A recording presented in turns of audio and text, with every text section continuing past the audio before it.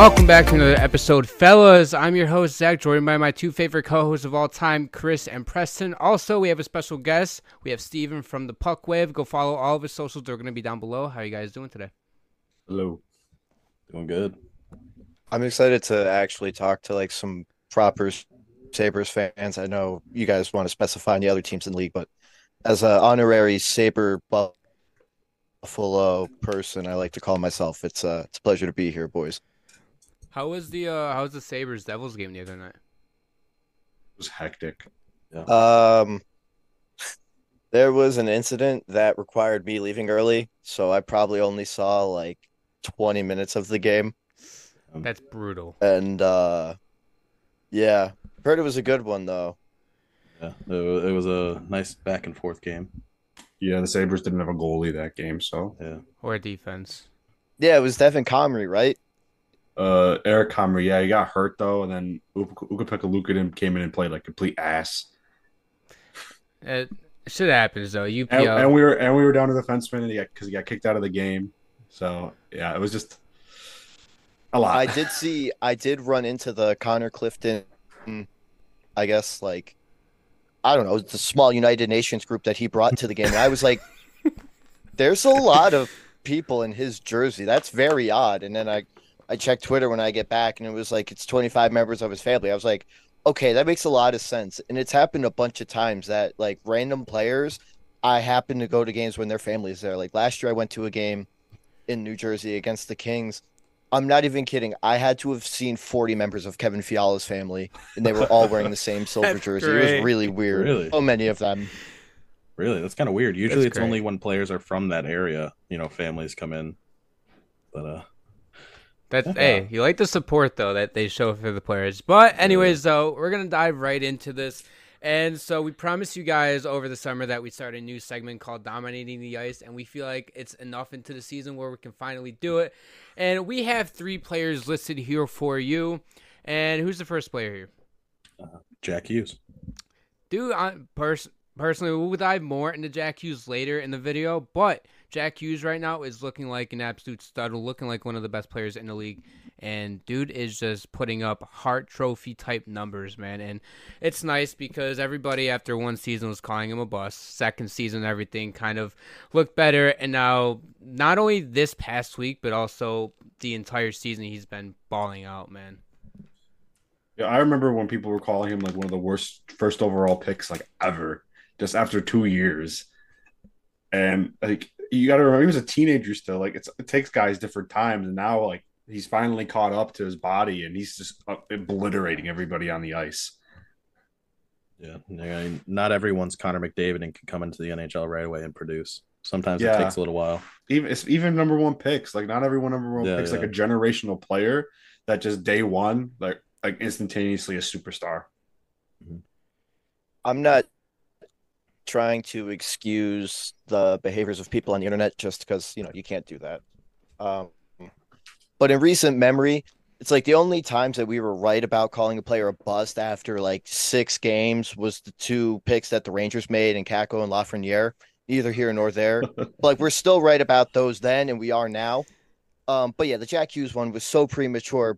Buddy was literally just coming off of high school. Probably went to a senior prom and then went into rookie camp and then was expected to, score 80 points in the NHL. It wasn't going to happen. It's been a long progression. I've had the pleasure of watching it the entire way through. I remember even 2 years ago when he signed the 8-year, $8 million per season extension, everybody was like, wow, this is a waste of money.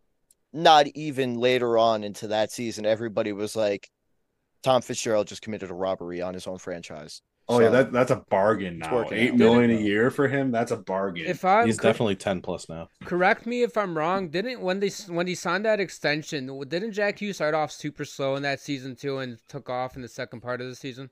I think he was hurt most of that season, or the beginning of it. He got hurt for a few weeks, then came back, and then they said that same day he signed the extension. Yeah, I remember when they signed. I forgot about that. I'm glad you brought that up. Yeah, everyone was calling it a horrible contract immediately. That was crazy. I remember that. That's now the barometer at least in my opinions, I like to tell everybody I'm an unbiased, National Hockey League person. But of course, I'm going to rep the Devils wherever. But like my barometer now is like, well, he makes X amount more than Jack Hughes. So it's like, is it really worth it? Most of the times it's not, but Do you think Jack Hughes is mad at himself though for signing that? no, because I don't know. if you I like, get he why he knows that signed Luke it. is probably going to pan out also. So like he wants to play with his brother probably long term. So I think any if Luke wasn't there, hypothetically, like I'm sure he'd be like, oh shoot. But knowing that he's going to take a discount and probably get to play with his brother for, let's say, at least 5 years after when Luke resigns in a couple of years. So I think it'll pay out. Yeah, I mean, this is the kind of move that wins Stanley Cups when you have like a bunch of top players like taking discounts so you can round out that depth. Like that's why teams like the Bruins have been good for so long because they constantly have guys taking discounts. And you got a bunch of these young guys in New Jersey just entering the prime of their career and they're going to be really good for a really long time. The Devils right now, in my opinion, the Devils are one of the premier teams in the Eastern Conference, especially with we have always I guess the Lightning and Bruins, they're getting older. They're more of a veteran type team now. They're not as fast anymore. And we saw the Lightning and Bruins struggle keeping up with faster teams, especially like the Devils, the Sabres, even the Wings and Sens, etc. So the Devils right now are entering are starting this new wave of fast hockey teams that are just going to take over the league. And sooner or later, they're going to be one of if not, they're already one of the fastest teams in the league, and I think that'll help to their advantage. We're running out of this era of teams being like, oh, like big bad and everything, and throwing body checks and stuff. When it's hard to throw a body check when people are skating 23 miles per hour right past you in a blink of an eye. And Ryan you're kind of Reeves. seeing that like that older like Ryan Reeves, for example, gets so much camera time for somebody that doesn't contribute Oh, he's awful. I don't get why anything. people love him so much. He's not even to me he's Oh, like a he fake hit. he's like a fake tough guy. Like he'll talk, man. He never wants to go. Like he'll go when he has to, but he's just a talker. I don't like him. He had that one comment or whatever about what was it, Jack Eye, where he and Jack Eye like jumped Reeves and everything, but like he was like, oh, like, I only lost the fight because I got jumped and everything. Like, I'm not about that life and everything. Like, I honestly, I thought that was a dumb comment. But Yeah, definitely. moving on here to the second player, to a defenseman, and Adam Fox. He played 3 games this past week, had 5 points. He's looking like a North Trophy candidate once again. He's one, in my opinion, I think he's the second best defenseman in the league behind Cale Makar. But the week he has just been outstanding, and he's honestly, you could probably call him the best player on the Rangers here. He's definitely one of the best players. I mean, they still got Igor Shesterkin. That And guy's pretty. Panarin. Like, I don't know if I could get Panarin up there still, but Shesterkin is like the part of that team. But Adam Fox, he's a really, really good player. A lot of people forget. I think was it Nashville that drafted him? Calgary. Or Calgary? no, was it? I think it was Calgary, and then he got his rights got traded to Carolina, and then he signed with the Rangers as a free agent. Yeah, Free agent. that's I feel bad for I'm sure those teams are so pissed that he refused to sign with them. Yeah, especially since Calgary drafted him in like the 3rd round. Yeah, kind of like the Jimmy VC thing, but instead of him like sucking like VC did, he's actually a stud. So Yeah, I think of Fox and Shesterkin, like that dynamic, because they're clearly the two best players. It's so obvious. Shesterkin obviously has to play 90% of the games because Jonathan Quick is doing well currently, but how sustainable is that? Spoiler, not very. But with Fox not on the ice, that defense is nothing great. And especially with Shesterkin not in net, that just should worry you, even though, like I said, Quick has been playing well. But it's very apparent those are the top 2 guys for that team. yeah, I mean, I think Keandre Miller's been okay. Like I know he's younger. Jacob Trouba just likes to murder people. Uh, I don't really like him too much, but yeah, I mean, outside of Fox and Miller, I don't really like their defensive depth too much. Like that, like you said, the life of that team is Igor Shesterkin, and they go as far as he takes them. I know we're bringing up Fox, but if Fox isn't on his game, maybe Shesterkin to step up, and Fox can't be on the ice all the time. yeah. very true. Moving on here to our goalie is going to be none other than Jonas Johansson, who played 2 games this week and had 2 shutouts. And you might be saying, like, what, like, who is him if you don't already know who he is? Well, he's basically been on Buffalo, he's been on Colorado, etc. He comes to Tampa Bay, and Vasi gets hurt, and the Lightning, instead of going out and getting a goalie, whether it's trading, which I don't think trading for a goalie was really the work, or claiming one off of waivers, they, like, Jonas Johansson's their guy, and I mean, he has an .895 career save percentage, and the Lightning are they're making him look like an elite goalie, and obviously with Vasi out until for like another month or so, they're playing more structured hockey, and it seems like not only is Jonas Johansson making the saves he needs to be, but also they're playing great team defense around him, and I think it's helped him out a lot. And again, 2 shutouts in the same week is very impressive for any goaltender in this league. Every time I think of Jonas Johansson, I think about one of those tweets from like a Buffalo Sabres beat reporter when the Sabres they traded him to Colorado during the bubble year, and he said wholeheartedly, "This is the worst goalie I've ever seen in the NHL. He's even horrible in practice." And good for him. Like I feel like that's kind of followed him everywhere he's going. Like he's bad, and he's in Tampa and he's doing really, really well right now. Obviously, I don't think this is sustainable long term, but he goes from being like an afterthought to like, oh, you got to start him, to being a pretty solid backup option when Vasilevsky comes back. Yeah, I mean, he definitely looks like a great backup option. Obviously, Vasi's going to be the starter. There's, no matter how good Johansson plays, Vasi's the starter. But I definitely think this reminds me a lot of when Devin Levi came up last year, where the Sabres, they wouldn't play well in front of, their other goalies. But when Levi came up, they did a really good chance at, keeping them out of the middle and, keeping the shots to the outside, letting Levi see the puck. And I think, that's what's happening for the Lightning. They're just trying to play better team defense so Johansson isn't getting exposed. I don't want to derail this conversation, but is that a real tweet that you were referencing about Johansson 3 years ago? Yes. So that's like legitimately wild thing that I've never heard. That how does someone actually say that? I mean, he was horrible when he was with the Sabres. He was like one of the worst goalies I've ever seen in my life. I was one of those crazy people that watched a lot of the Sabres games during that COVID year when we were like the worst team in NHL history.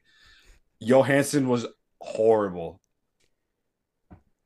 I don't think I've seen a worse goalie during that period of time or before he even got to Tampa Bay than Jonas Johansson. And like you said earlier, Preston, props to Johansson to be able to come out, like have a come up and everything to start the season. I'm glad to see him doing this. As long as it's not against Buffalo. But besides that, though, props to Johansson. I mean, he played well in the game. He played against the Sabres. I mean, Lightning were just too slow. He played well. Yeah. He was trying to have a revenge game. This close. But Dylan Cousins had other thoughts. Yes, my boy DC24. But we ended up touching on Jack Hughes earlier in the video for a forward, and we're gonna touch on him more here. And this dude, in my opinion, is clearly the hard favorite. Yeah. I mean, dude, he has 18 points in 8 games. He's one of the leaders of that team. He's looking like an absolute stud. I mean, right now, dude, I can see him if he stays healthy, stays on the ice, and plays 78 to 82 games. You can see him I can see him getting 120, 125 points. Now, obviously, is 2 points per game sustainable in the NHL? Hell no. But again, getting 120 points with this start he's had is not far fetched at Yeah, he's been really impressive to watch.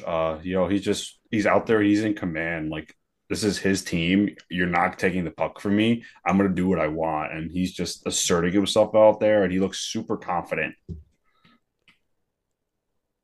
I know this is going to be a stretch, but, this is he's kind of having a run that reminds me of like Connor McDavid during the bubble year where he's playing, all the Canadian teams and he's just scoring whenever he wants. The point Preston made was a really good one because you can see over like the course of his career, his running the team point guard quarterback mentality, it's grown and developed, and now you're seeing like he sees where the other players on his line are going, and it's incredibly obvious who he wants, where they want him where he wants them to go.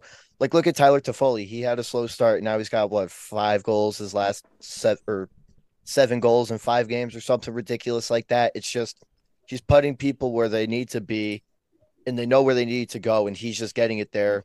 And he's leading this power play, which is one of the best. I mean, it's only been 2 weeks, but it's already on pace as one of the best in NHL history.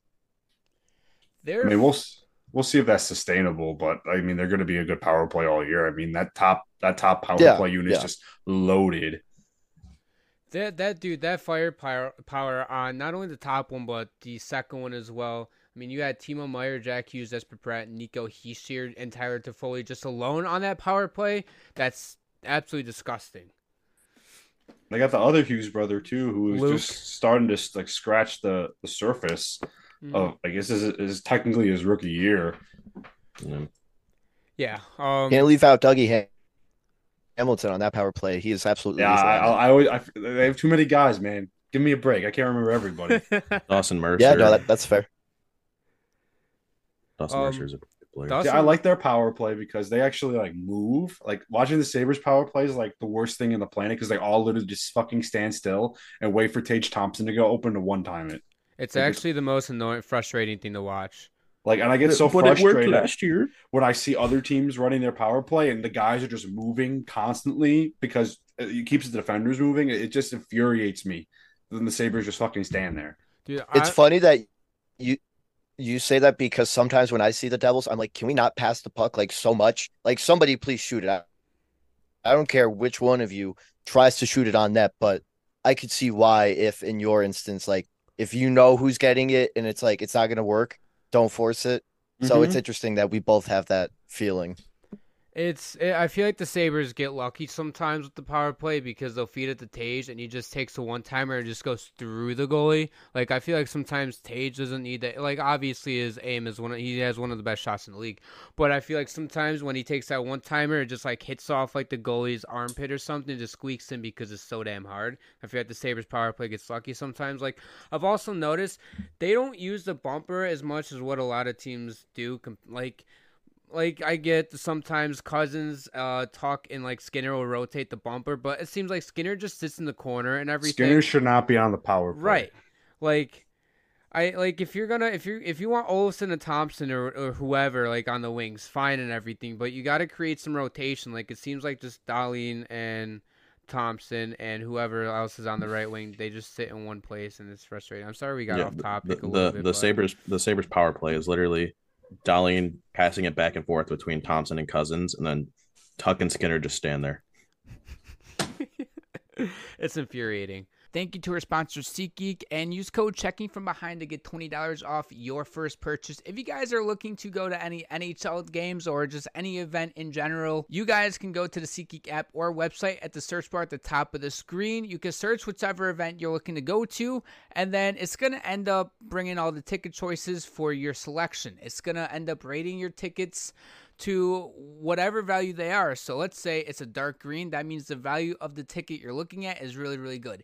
If it's going to be a dark red, that means the value of the ticket isn't really that great. And also, it's going to rate it on a scale of 1 to 10 inside that circle. So let's say it's an 8.3 out of 10. That's really good. If it's a 1.3 out of 10, that's really bad. I wouldn't recommend doing the red seats. I would recommend doing the kind of like the 8 to 10 range or the dark green. Again, best prices guaranteed. Use code Checking From Behind to get $20 off your first purchase. So moving on here to how badly the Edmonton Oilers suck without Connor McDavid, because it is absolutely atrocious. I know most people have predicted the Oilers to finish top 3 in the Pacific, and I know I might be overreacting a little bit, but the Oilers could end up missing the playoffs and McDavid doesn't put up 150 points again, man. I think they'll make the playoffs. I think that's a little bit of a overreaction. Okay. My biggest issue with the Oilers is they have no depth. They have McDavid, they have Draisaitl, they have a good like top line, like a couple good top 6 guys. They have Darnell Nurse, and he like on defense. Like none of their defensemen are really that good at playing defense. They don't have a goalie. Like they have no depth, and you can't win when you build your team like that.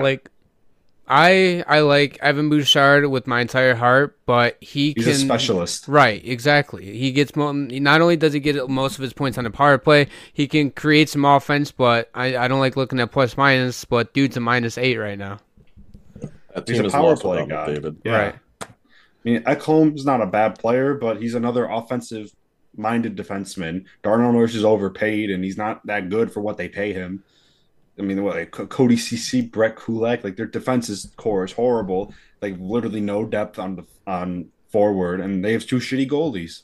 Yeah, they're riding the coattails of Stuart Skinner being a phantom Calder finalist. Yeah, I don't know how he got nominated. No idea.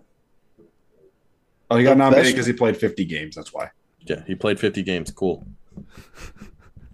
The best way I can kind of think or try to explain this Edmonton Oilers team, how it's constructed to like a normal person, is comparing them to the Chicago Bulls of the 90s during their second three-peat.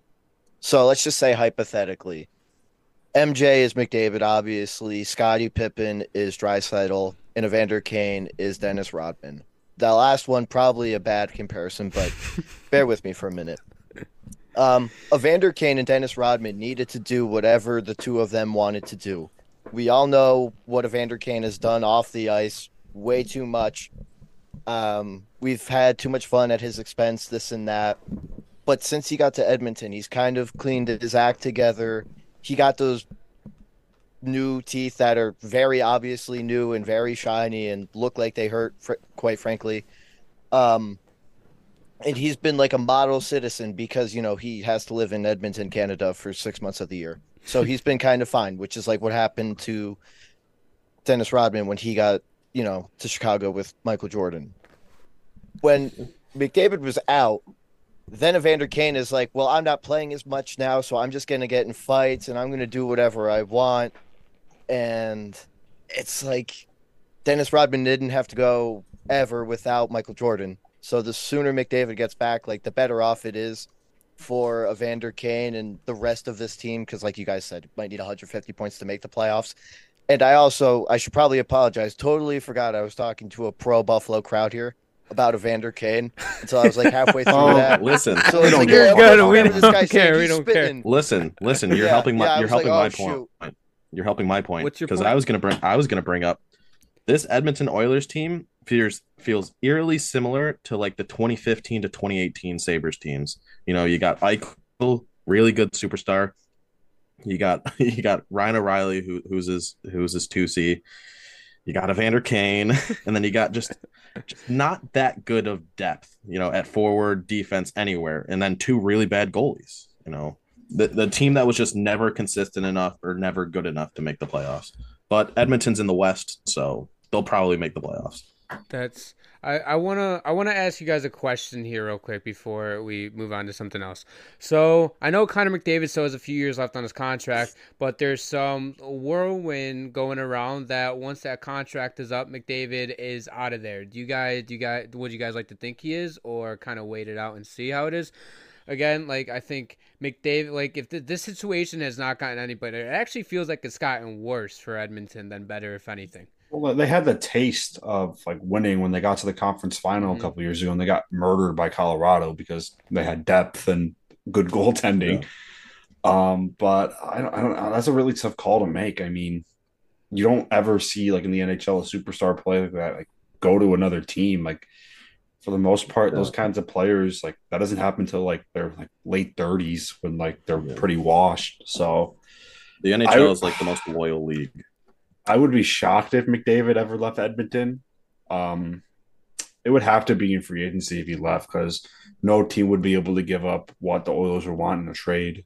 It's unimaginable. Yeah.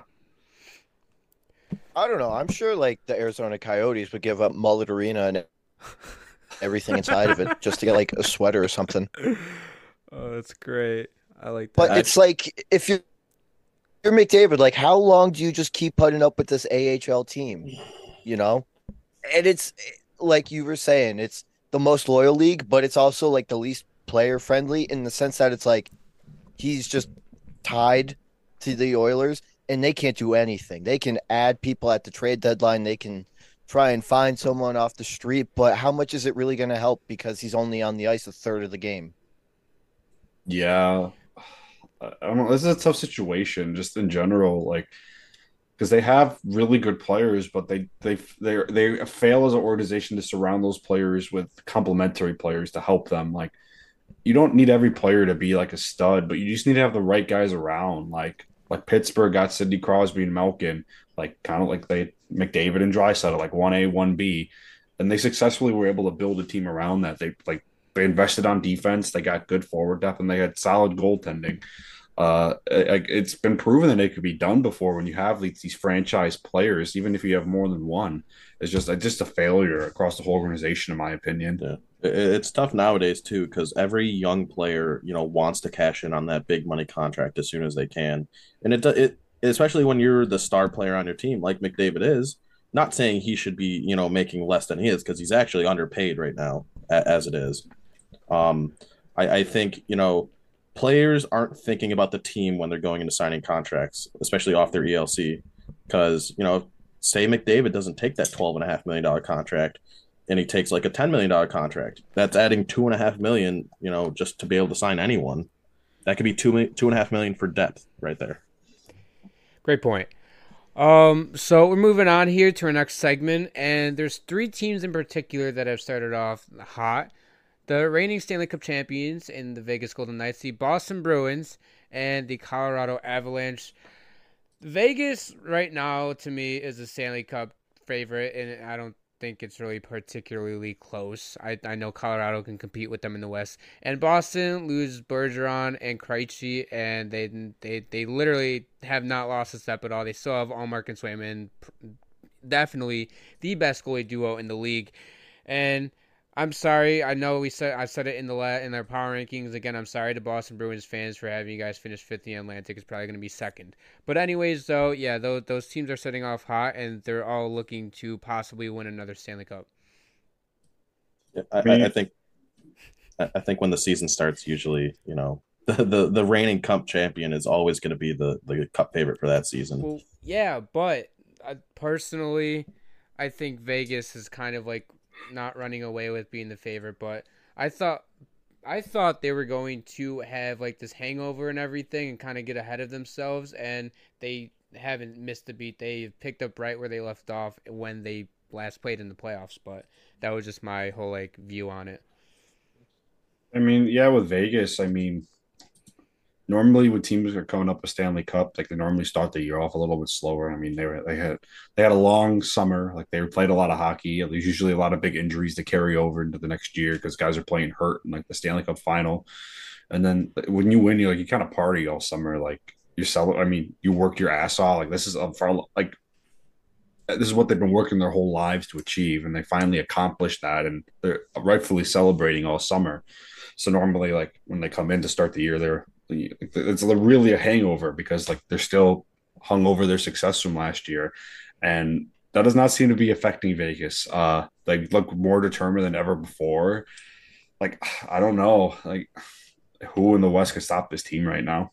Nobody. Colorado. No, but nope. I don't think they do. You want to know? I think it's the only team that has a chance. No, you want to know why? Because of the goaltending advantage, which is huge. Logan Thompson and Aiden Hill are the second best goalie duo in the league right now. No. Yes. Oh, what do you mean no? Logan Frederick Anderson and Antti Raanta. Are you kidding me? There is no way you're being serious. That is the second best goaltending. There is no way you're being serious. It's Allmark and Swayman, Frederick Anderson, and Antti Raanta. Are you kidding me? Aiden Hill got hot at the right time. That's why they won the cup. He got hot at the right time. That is a horrible take. I think Vegas's goaltending is more of a result of how good of a team they are. They don't allow a lot of high danger chances. I mean, and the goalies like play well. Like I'll give them credit, but they're not challenged a ton. But to their credit, also like when they need to make a big save, they do. I wouldn't say Aiden Hill's like an elite goalie or anything. He's the right goalie for that team. I can't agree with that point you made, Preston.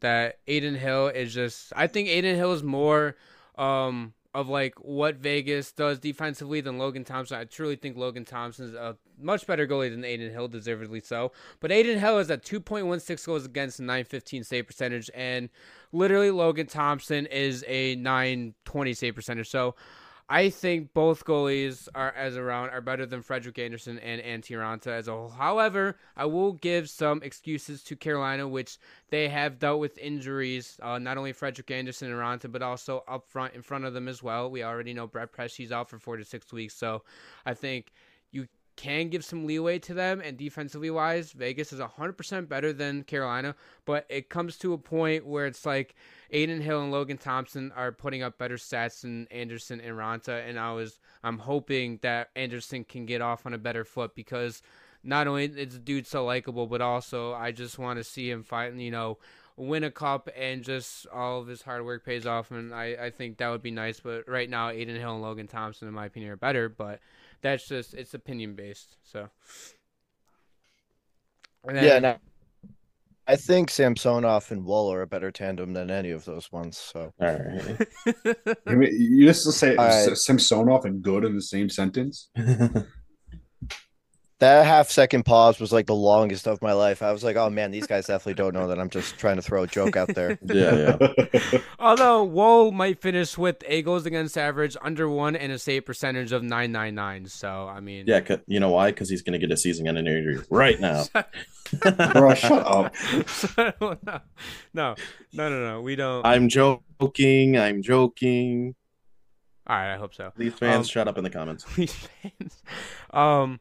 But yeah, with the Boston and Colorado though, Boston, I think their depth is proven to be great as well. They potentially have a Calder finalist on that team as well, and their defensive core is one of the best in the league. They're blue line wise, and then Colorado wise, they're one of the deepest teams in the league as well. All three of these teams have great depth, and if I'm being 100% honest, I would not be shocked if all three of these teams end up in their conference finals, and it wouldn't be a shocker if two of these three, well, it can't be two of these three, but if Vegas or Colorado, they're going to probably end up facing each other unless they deal with injuries, and then Boston, unless they deal with injuries or start slumping at the wrong time, I think they'll end up in the conference finals as well. I know that's a long time to go. It's kind of an overreaction from the start of the season, but that's just how I feel. I mean, my thing with Boston is that I don't really think they played a lot of really good teams yet. I mean, they played Chicago twice. They played the Sharks. They played the Ducks twice. They lost to the Ducks. I mean, the only good teams, in my opinion, that they beat are the Kings or the Red Wings. I want to see how they do against better teams. I still think they're a playoff team. I don't know if they're a cup contender, though. Go.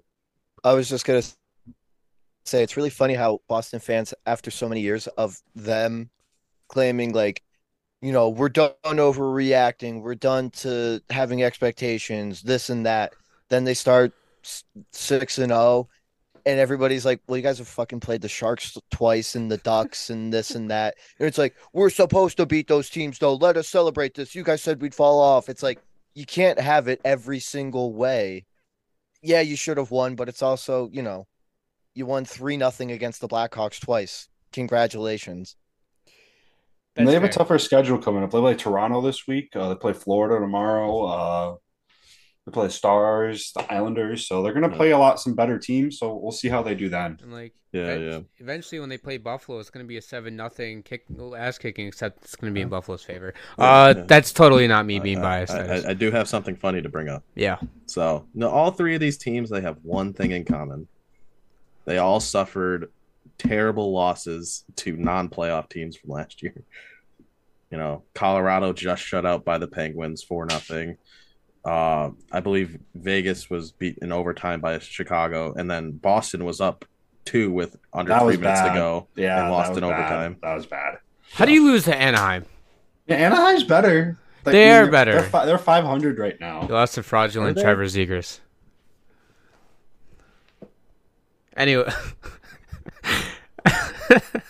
Anyways, though, we're going to move on here to our last segment of the day, and it's the NHL came out last week talking about decentralizing the NHL draft. I just want your guys' initial thoughts, whether it's what you're thinking now or what you first thought of when you heard of this.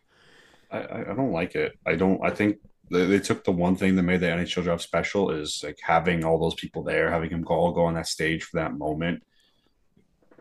A lot of players like they dream of going up there, meeting the coach, meeting the GM, getting the picture taken with the whole organization. Their whole family is there in person. Like I don't like how the NFL draft works, and if the NHL wants to make it like the NFL draft, like my biggest thing with the NFL draft is it's freaking boring. Like between picks, nothing's happening because it's pretty much like a stage show. When the commissioner comes out every like 15 minutes and reads a name. In the NHL, you got all the GMs, all the staff sitting on the floor. It's really good for trades too, because you can just go up into a table and talk to a guy. You don't have to deal with him on the phone. I don't know. I don't like it. Yeah, no. My first thought was why? Because that is, if I'm watching any of the drafts out of any of the four major sports, it's hockey, because you can feel that moment actually matters, to the player, to the organization. And then, like you said, trades could be talked throughout the season and they don't get done. But on draft night, you can get face to face and actually, talk out what you're thinking and how you want to do a trade. And that could be the ultimate, decision on if it gets done. And now they just want to take that all away. I mean, how many big trades have been done at the draft? Like tons of them. Yeah. What, PK Subban, Ryan O'Reilly was traded at the draft, Kirby one Dach. year. Yeah, Kirby Dach. Yeah, there's always a blockbuster or two trade every year at the draft. Less recently. I mean, Dach was traded last year Yeah. at the draft, but That was a big trade in my it opinion. was definitely, because they were in Montreal. Montreal trades for him. Mm-hmm. He get that huge crowd reaction. I feel bad for Kirby Dach. Poor kid Yeah. can't catch a break. Yeah. I assume after this news, Gary Bettman in 2025 will spin it as, yeah, this was a smashing success, even though it won't be. The reception's been great, even though it wasn't. And then he'll be like, yeah, so actually, on the heels of this, starting in 2026, we're just going to melt the ice and then we're going to play in a pool. Because it's like, why don't we take things that make the game work, tinker it so nobody likes it, and it becomes like every other cookie cutter thing? Like, why? There was nothing wrong with this format.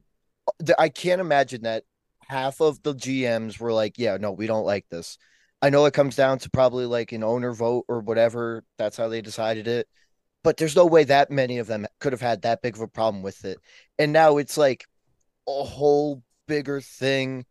And it takes away from that experience and the ambiance. And it's like the NHL isn't marketing itself well enough to have something like a draft without those people there. You know what I mean? Because now what are they going to do to kill time instead of talking to people because they're right there, or showing teams going through whatever? It's just not, it's going to be like all the other ones, but done much worse because it's the NHL.